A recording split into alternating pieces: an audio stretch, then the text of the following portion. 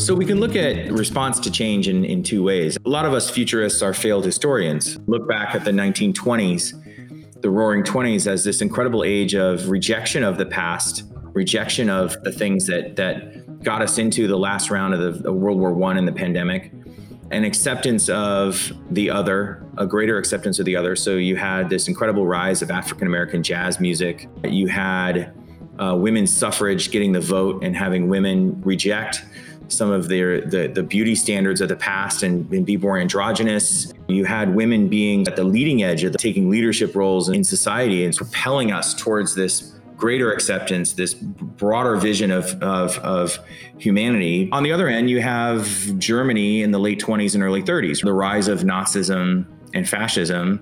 There is one right answer. We will nationalize everything, and the state is going to be in charge of the individual. Those are two completely different responses to the exact same stimulus. I'm Steve Hurst. And I'm Vessi Ivanova. We're with Found Brand Agency. I'm Christian Cruz, founder of WavePoint. You're listening to WavePoint Found, a podcast that explores brand and identity in the context of change. There are two ways to respond to change. One is acceptance and the resulting evolution. The other is a shift toward rigidity, force, and control. In this episode of WavePoint Found, we dig into what the ongoing social justice and sustainability movements mean for the future of brands, and how companies can use their identity to navigate the shifting waters with authenticity.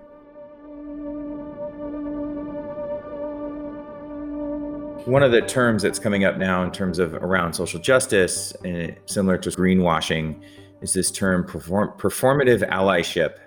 As in, we're saying we're for Black Lives Matter, but we haven't hired any more people of color into our organization. We say, you go to our website and you've got BLM written right across the top, but you don't have anybody else, any new people of color in positions of power. So performative allyship, I thought, was an interesting phrase. It's also in the LGBT community as well, in terms of they're starting to catch on to companies that put rainbows on things, but don't do anything else. I forget his name consistently. He's a professor that's coining the idea of anti-racism. Ibram X. Kendi. Yeah, Ibram X. Kendi talks about you're either racist or you're anti-racist. There's not any in between. Or is what you're doing furthering the cause for inclusion, or is it working against it? There's no neutrality in the exchange. And that is applicable really for a lot of these social change concepts. Or you're not just on the sidelines. You can't just not have a voice. The things that you do have to be actively pushing something in a positive direction. I want to dig into the genius of anti-racist or racist, and there's no such thing as non-racist, because it's what you do. That's what he talks about in his book, is what are your actions? Every action you take is either going to push in one direction or the other. It's not about who you are, because who you are fluctuates and changes. Your identity evolves, but it's the actions that you choose to take that define that identity. So which direction are you going to go in? And you can't be neutral, because the world isn't neutral. So what choices are you going to make? So that should be liberating to companies who are large and are possibly going like, how are we going to pivot? How are we going to solve all of this? Because really what it means is that every time you make a choice, you have the opportunity to make the right one. And all you have to do is consistently do that. And eventually you'll get there. Scary territory for companies, though, who would love to be neutral and take all sides money. Yes. And cautionary tale right now is Goya. Goya took a side, came out, and wow, the backlash was strong and immediate. And that's something that brands are going to have to realize. They can't be neutral.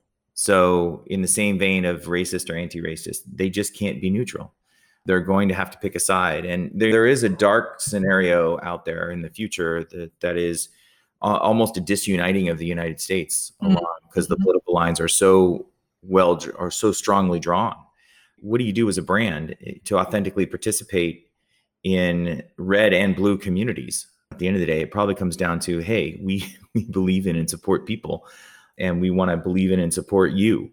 But yeah, how companies aren't used to taking sides on some of this stuff, and they don't like it. Well, it would be a healthy ecosystem for there to be products and brands and services that speak to smaller audiences. Not that they need to be along harsh political lines or belief lines that remove agency from parts of the population, but it isn't healthy from an ecosystem standpoint for us to have one massive company that serves everybody. it would be much healthier for us to have an ecosystem of several or more that all contribute to a healthy system. They create a balance, right? Yeah. And you've pointed to this idea of local and the shopping local and being local and this consumer focus on community. It was the community, it was your little safe pod that got you through all this, that allowed you to have some sort of socialization for a year when you didn't. So this kind of push to local is interesting. Because local, it's super easy to make a stand, right? You're going to make the stand that benefits your community. So it'll be very interesting to see this rise of small companies, small to mid-sized companies that are regionally based, that are authentically in communities and employing people in communities. But then also, can they take advantage of some of the tools that the big guys are using? So the massive data sets, the artificial intelligence applications, the machine learning ways that large companies are using to really get at their audiences. And so does that democratize into smaller and mid-sized companies? Do they start to have the ability to do that? I think it's inevitable. That's always the way of technology, is that it's at first it's only available to a few and then it gets democratized. And I think you would have a more clear perspective on this, but it seems like that is only accelerating continuously and happening faster. And I think the thing with local businesses in smaller groups, for obvious reasons, because you have person-to-person interaction, that social pressure of doing the right thing exists in a much more real way than it would for a larger company. The more removed you are from the people you interact with, the easier it is to forget that they're people. It's just a normal function of how we are. So when you're talking about a local business, they're more likely, I'm just going to say it's probably controversial, but I think they're more likely to act in a moral way because they have the social pressure to do that. And if you then pair that with the power of AI, you're actually giving them a lot of leeway, certainly from a brand perspective, because they're more likely to be beloved. And if you then also give them the same advantages that a larger organization might have, then you can turn them into a much stronger force for good. So there's an example of sort of the previous 10 years has been about some of the large CPG companies just getting eaten alive on the corners by niche products, specific niche products. Now, so I think local businesses in the same way, because they're going to know their consumer a lot better, because they're going to have digital platforms and in-person platforms that are as good or better than the national or international brands. And they're going to have the built-in advantage of knowing the community in the same way that sort of niche DTC brands were in the past 10 years. You're going to start to see that for kind of local brands. So, how to be local is going to be a really interesting, how to compete with local if you're a national brand, or if you're a local brand, how do you manage your growth and how do you expand your communities? Because that has been one of the things that the direct-to-consumer space was having trouble with, was all of a sudden acquisition costs were growing extremely high. It was very hard for DTCs to continue operating because just the cost of getting a customer was so big comparatively. As they got big, when they were small, it was okay. But once they got to a certain size, it got really hard. And I think that's going to be interesting to see how these small and I think you're going to see an explosion of these small and mid-sized companies becoming national brands, and how they manage that. It's going to be really interesting. I mean, this could lead into a philosophical conversation about, should they build into national brands? Do they all need to? Right? Like this push to get bigger and bigger. It's clearly evident in the efficiency and cost of supply to not get to that size and maintain a solid product at a small to medium size. There's a microbrewery in Vermont that has refused anybody's money, and they distribute locally, and everybody loves them so much, but there's only certain days that they will even sell to the public. And there's so picture this sort of rural Vermont area, and there's just a line of cars down this rural road as far as you can see on a Saturday morning, because they're waiting for that gate to open and get their 2 cases of beer. That's exciting and that's fascinating. But on the other hand, if you're an owner, what a temptation to say, what if I could just put one more brewery in New Hampshire? And I think that's okay. I think that's the key, is not everybody has to do that. That's not the only desirable outcome. Equilibrium, where you do have a business that provides an amazing product that has an audience that loves that product, that's good. Not everybody needs to grow. And some people can choose to do that, and that's okay too. It doesn't make you a villain to grow, and it doesn't make you an idiot to stay small.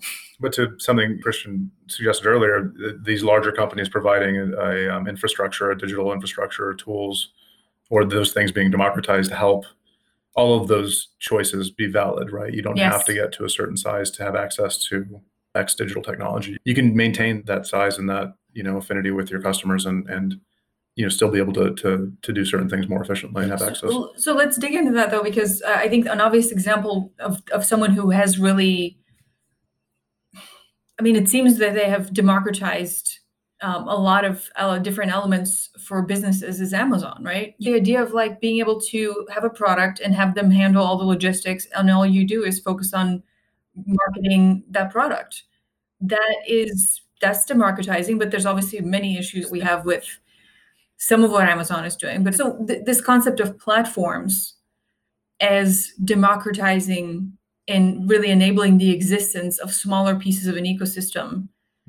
How is that maybe where some of the larger companies are going that do know how to handle large scale things, but maybe don't get local? Is it about just knowing how to partner and knowing how to lean into your strengths?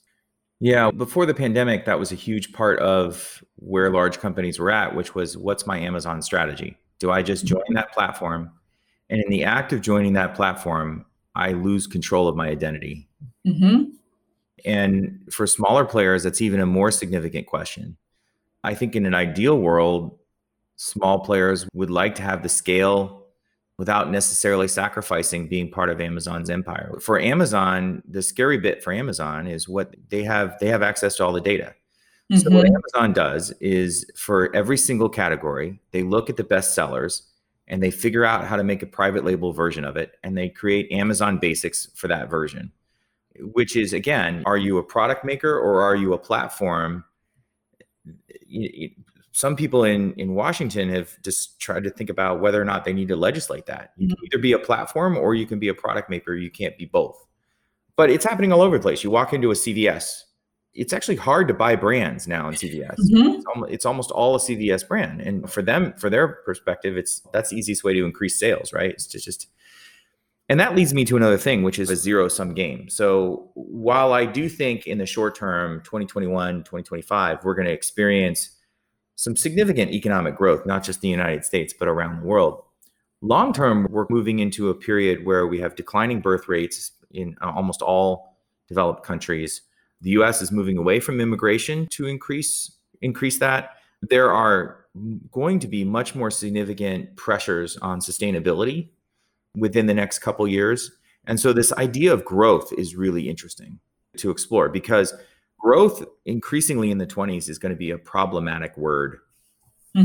So if you're a corporation and a lot of your identity is based on, I'm delivering earnings per share every quarter to my shareholders, and my shareholders are people that own my stock, the shift in identity from that to, I deliver value to people and I improve the planet, and the planet is my stakeholder, not just the shareholder, and my employees and my communities are. So paying our employees a living wage, making sure our communities are healthy for our workers to live in, and making sure that the planet is sustainable. That is going to be at the forefront of everybody's conversation about brand identity in probably 2023 to 2030. Absolutely. It's funny. Andrew Yang talked about human-centric metrics in his platform, which I don't think anyone is ready to hear yet.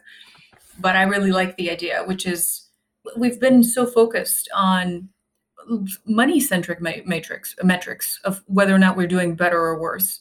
But there's so many other ways to measure the impact of any organization, any business, and they're all linked to what kind of change are you trying to make in the world? What's your identity? Who are you? And it can't be, like you said, we just make money, because that's not a real thing. Impacting people is a real thing. So what are you going to do with that? And how many companies do you think can make that shift? And again, now we're back to performative allyship. How many companies can truly make that shift? I think the people within those companies, from the bottom up, if enough of them can believe that that's a real thing that can happen, then that shift can happen. it's not about the company, because the company is made up of people, right? It's if there are enough people that actually make up the company, that are doing the work, that are having the interactions with the clients and with each other, the ones that are building the products, if enough of them can shift their perspective a little bit and start to think of the work that they do not as impacting only, the bottom line is always going to matter, of course, but not only in those terms, but also in the terms of like, how is this impacting the people that I'm building this product for? Am I really making their lives better? Am I making the people in my supply chain's lives better? If we can get them to take that as something that can really be truly seen as a value, then I think that transformation will happen very quickly, just like we've seen some of these recent transformations all of a sudden start to happen really fast. And that belief is going to be easily tested because, to Vesi's point, the reality is that the business still needs to make money. Public companies, the stock price is still important. So how do you strike that balance of human-centric metrics with money-centric metrics and create something that is performative beyond the next quarter in multiple dimensions? And then how do you keep your employees and your people believing in that shifting kind of sense of priorities and focus? Because it can't be a hard 180-degree pivot to human-centric metrics. It's going to have to be a balance. But people's belief is easily shaken, and especially around these points of being passionate about who you work for and being transparent and wanting change dramatically. It's not, in some cases, realistic to pivot. So how do you stoke and keep that belief going while still serving the evolving reality of being a public company? But that's interesting, because we talked before about how the pandemic is melting some of those tenets that we thought were immutable. Guess what? The stock market is in its biggest boom cycle. And yet most of these companies are losing money hand over fist. Right? So here we are in an interesting, so why is that? It turns out that maybe the stock market and the stock price may not be as directly connected to growth and profits as we thought. That's interesting. What does that mean post-pandemic? Will it just return to, hey, listen, your earnings per share are X multiple over your shares outstanding, et cetera? Or are we going to start seeing more value-based investing in terms of, these are the companies that are positioned long-term to succeed. These are the companies that are helping us right now through whatever crisis that we are in. So I think it's still the case that companies are going to have to make profit. I'm not necessarily convinced that those profit margins need to be what they used to be. And I'm not convinced that, for instance, companies that come out and say, I'm going to pay my low-income workers a living wage in whatever community they're in. That has happened in the past, and those companies have been absolutely hammered in the marketplace, and their stock price has gone down because all of those investors have gone to their competitors, because their competitors will have a lower cost to operate. But it might be more about the right to operate than the cost to operate moving forward. And so your corporate identity can't necessarily always be about monetary growth. It could be about values growth. There could be other forms of growth that you get measured on that the stock market actually may take into account versus what's been happening lately. Mm-hmm. So that's another one of those interesting shifts. Well, it's an interesting point to point out that the stock market in some ways has been measured emotionally. It's been, how much debt do they have now? Will they be able to operate safely for the next 5 years? Okay, stock prices go up. That's not directly tied to revenue or money in the bank. The stock market does fluctuate based on emotional reaction to news, and it isn't just graded on financial performance. So if that's already the case, how do we make sense of that as a structure and move it in a way that benefits humanity more than top shareholders? So that's another interesting shift then. So we've got a shift towards empathy. We've got a shift toward experience. We've got a shift towards agility, a shift toward local. And now I don't know if it's a shift away from growth, but a broadening understanding of what does it mean to be successful. And for my brand identity, for my brand to be successful, there's a broadening definition of what that means. I think to tie it all together, you asked, how do companies move in this way? And I can only kind of think about the context that we would talk with, whether it's a small business owner or a division within a larger company, is, where do you want to be and how do you get there authentically? Because everybody's path is different, right? You could be the local brewery that has the line of cars that is never going to grow past that building, and that's what you want. You have identity and brand and communication needs that are going to be different than a larger company, but they're all rooted in knowing what you want, where you're going, and being comfortable operating there, because it's about what your goals are, where you want to move to, and not necessarily about what the market's doing and what your competitors are doing. It's being rooted in who you are and where you want to go, and forcefully ignoring the pressures of the market and your competitors, and maybe sometimes where your customers expect you to go. Yeah, there is this need. And so that's another interesting thing about this moment that we're in, which is around differentiation and uniqueness. I became a futurist because I worked for a company that tried to out Home Depot. And they were a 90-year-old company and they failed. They went out of business. $2.5 billion company with over 120 stores, employing tens of thousands of workers. And they were out of business because they just tried to copy Home Depot. You're seeing that now with every single ad starting with "in these challenging times." So yeah, in some ways, it's hard to be unique right now. How do you express your own unique voice? And I agree with you. You have to find that differentiated way of being, and that's deeply rooted in your identity to be successful as a company. You could certainly argue that Apple embodies that to a T. They did things very differently and they just stuck at it and they delivered authentically on their vision. But now in these challenging times, it's hard to be one of those, be unique in terms of how you're responding to the moment and being authentic. And I think it does go back, as Vesti, you were saying, to action, not words. It is challenging for sure. It's scary, really is the right word, I think. Because it's really, I think the reason everybody's saying "in these challenging times" or some variation thereof is because they're afraid of saying the wrong thing.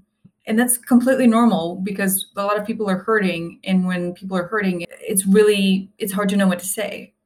But you have to, that to me is an opportunity to, if you can be your authentic self and really try to contribute in a way that's meaningful with your actions, first and foremost, but also with your words.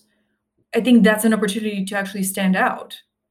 And yes, it's a risk, but guess what? It's also a risk to have someone read that you wrote "in these challenging times" and roll their eyes and know, okay, I see this person has nothing to say and they're just like falling in line. I think people underestimate how much of a risk it is to do nothing.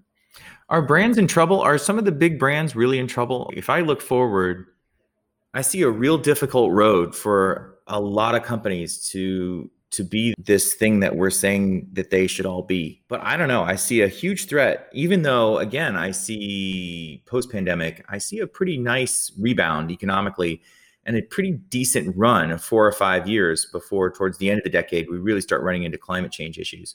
A nice run of growth, real growth for a lot of these brands. But it's getting these brands to the eye of the needle is going to be really interesting as we get them out the other side. I think brands are in trouble.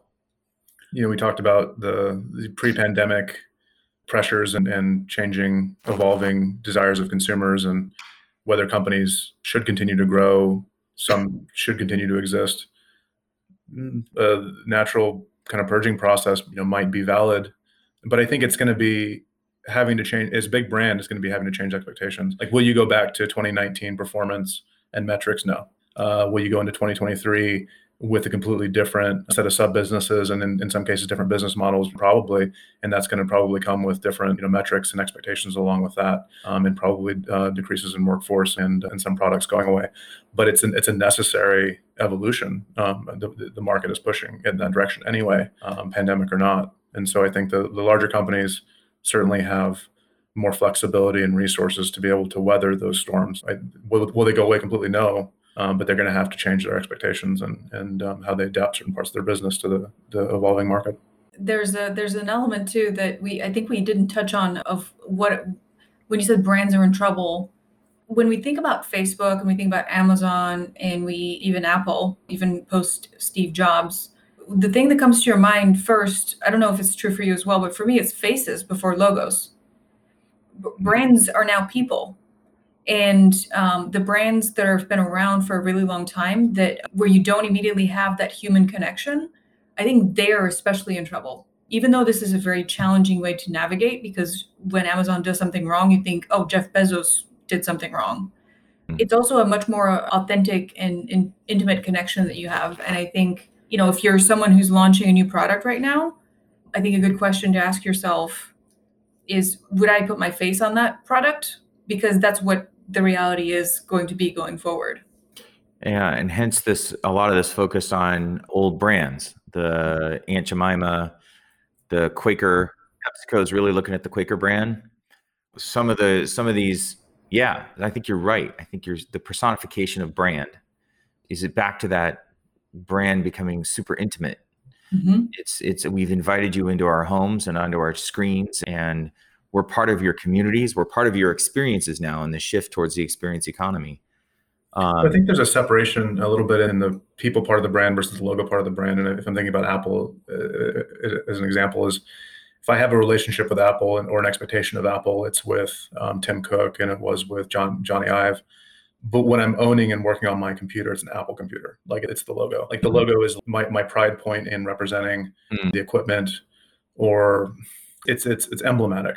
The logo is almost more for you as a consumer than it is for the company. It's an expression of yours. You see that in the IP of brands of bygone eras, like Atari. Kodak might be one of them from a logo standpoint. At the Urban Outfitters, there's T-shirts with their logo on them, and so consumers have a relationship with those brands in that way. And it might seem shallow on the face. It's not. I think when a company can marry the relationships that you have to your expectations of them with the affinity you have to their brand, that's really powerful. And that's how Apple, past Steve Jobs, has been able to, really stay really strong with being agile in the market and turning into a services company last year, and people being like, of course, sure, that's fine. I'll maybe not buy Apple News, but everything else looks cool. So what's interesting about that then is, how do you brand an experience? If we're saying we're moving it into an experience economy, how do you express your brand through an experience? And as you said, not just, you can express your brand through the experience. Like Disney's a great example of having a Disney experience is a very real thing. And it's just amazing that it opened up and immediately sold out all of its slots in Florida during a pandemic. People were still yearning for that experience. But if you're a product company and now you're shifting to an experience company, how do you have that sort of like that logo, and that as a consumer, I'm sharing that brand? It's through digital platforms, it's through social media. It's a little bit harder though. I think it's a cool challenge, and there are examples out there. I'll tell you, I think it's exactly what Steve hit on. And we've seen it on a small scale with some of the smaller concepts we've been launching here with more local businesses. And it's the brand. When you want to understand what someone's doing, you talk to them, to the brand representative, to the face of the brand, and that's you sort of connect with. But then when you want to talk to your friends and you say, I'm supporting blank, you've got the hat on, or you've got the badge on your laptop, or you have the brand is a way to designate your belonging to an idea or a concept. So they're both connected to the company. And then they're built into your experiences that they're not catering. So Apple is then a part of your experience when you're working in a coffee shop pre-COVID, because it's there symbolizing that you're a creative professional. Apple struggled a little bit they tried to pivot their stores to be more experience oriented with the centralized garden concept. I think never really a failure to launch on it, but have consistently nailed user experience. Whenever you interact with an Apple device, that's experience based. And I think when you think about from what you're building as a product or what you're giving consumers, there's always an experiential element to it. And it might not be a catered event, but you think about what your consumers are doing with that product, what they're experiencing when they're interacting with it. And that allows you a connection point into those emotions around that experience. And you tap into it being an experientially aware company, even though you're not catering experiences. Because I think not every company can cater experience, and it would be really awful if they all tried to. And what you're saying is part of the Apple experience isn't just using the Apple products, but also being able to display the Apple logo on your stuff. They're so integrative into your life now that like your entire life is almost an Apple experience, unless you're a bad guy in a movie in which you're using a Windows laptop. Is that how it works? So just as we think about the future of brand and identity, I think we've looked back on kind of the trends that were happening pre-pandemic. All this change is happening now, and we've started to poke our head into kind of like, this thing eventually is going to end. My futurist hat on says it's going to end. It's really going to end late spring, early summer of next year of 2021. And at that point, we're going to experience this sort of mindful hedonism space where people are going to be focused on community, but want big experiences. And growth is going to be, or success as a company is going to be a much broader definition of success beyond just profit. So if I'm running a brand right now, what are your three takeaways from this conversation? What do I need to know? What do I need to make sure I'm doing right this time next year to take advantage of kind of this new world we're going to be going into, or, conversely, not get left out? I think you start by putting in the processes to allow you to communicate and be responsive in an agile way, first and foremost. And that doesn't just mean, I don't just mean technology. Of course, technology is a piece of that, but it's also, who are the people that you're putting in charge of those communications? Are they empathetic people? Do they have the skills to connect to humans and to actually understand when a customer puts in a complaint or makes a negative comment on Twitter, to actually empathize with that person and really try to meet them where they are? That's a talent that not everybody has. And then moving into a second point, building off of that, is what do you do with that feedback as an organization? How are you responding to customer feedback, to what people are saying in social channels? And are you properly escalating or internalizing that feedback and pivoting or commenting accordingly? Well, so interesting, because so many companies are investing in chatbots to handle all of this stuff. So it sounds like humans in the loop is still very important in this post-future. I think it's essential. Or you're intentionally building those chatbots and the machine learning algorithms that process that data and looking for the right things. Because acquiring that information more efficiently is not a bad thing. It's, are you looking at that information with a human lens and really trying to find what people feel when they're giving you feedback, and not what they sometimes might literally be saying, because they could be two different things. And so it's, are you building data acquisition and data analysis with a human lens, or are you doing it still through like maybe a money first or money centric metric? So it's a human lens and also human oversight, because if you don't have human oversight, certainly you're eliminating the empathy angle, but you're also eliminating, I think, some aspects of the evolution angle, right? You're going to be relying more on what has been done before than you are on what could be. And you need to be able to envision what can be in order to connect and please customers going forward. And I just want to connect it back to identity before we offer the following points, which is whether it's some kind of AI with human oversight or an actual human connecting with your customers, the way to empower them to do that in a way that's going to give them something to check in with every time, to make sure that they have a good North Star. That's your identity. That's going back to, okay, what are we trying to accomplish? Because if you have that in a concise way that you can check back in with before you answer a question, you're going to do a better job of answering that question, because you're coming at it from that perspective of, this is who we are. Even if you've decided, oh, we're naked capitalism, that's still okay. You can answer that question from that perspective, and it's going to be more authentic and it's going to resonate better as a result. I think building off of that to the final kind of third point is, next summer, next late spring, when we're moving into the economy reopening, are you operating out of expectations that you would have had the world not gone into the pandemic at the end of 2019, or are you grounded in your identity and in what you have to offer the new world in spring of 2021? What do consumers, beyond the hedonism and the exuberance of purchasing in a new free world, are you authentically present there and giving consumers something that not just that they want, but that they need, and that possibly the world needs? Yeah. So it sounds like companies can use this time where they may have reduced sales, where they're not spending every day trying to feed the supply chain. We used to say you got to build the plane while you're flying it. Well, the plane's grounded right now. A wonderful time of introspection to dig into what is my true identity as an organization. Who do I want to be in this post-pandemic world? Understanding that we have to move beyond traditional notions of success that are earnings per share based, and moving into these, how do I become agile in local communities, respond with empathy, and live in consumers' experiences?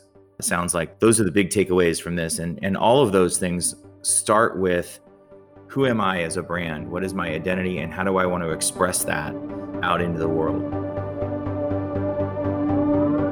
You've been listening to Wavepoint Found, the podcast that explores brand and identity in the context of change. I'm Steve Hurst. And I'm Vessi Ivanova, and we're with Found Brand Agency. We help our clients launch brands, ideas, and products by keeping them grounded in their identity as they navigate change. I'm Christian Cruz, founder of WavePoint. We help companies use the future to grow their products and services, contribute to their communities, and create a better planet. Our show is produced by Found Brand Agency, with original score by Richard Carpenter. You can subscribe to receive future episodes at anchor.fm/wavepointfound. Thanks for listening.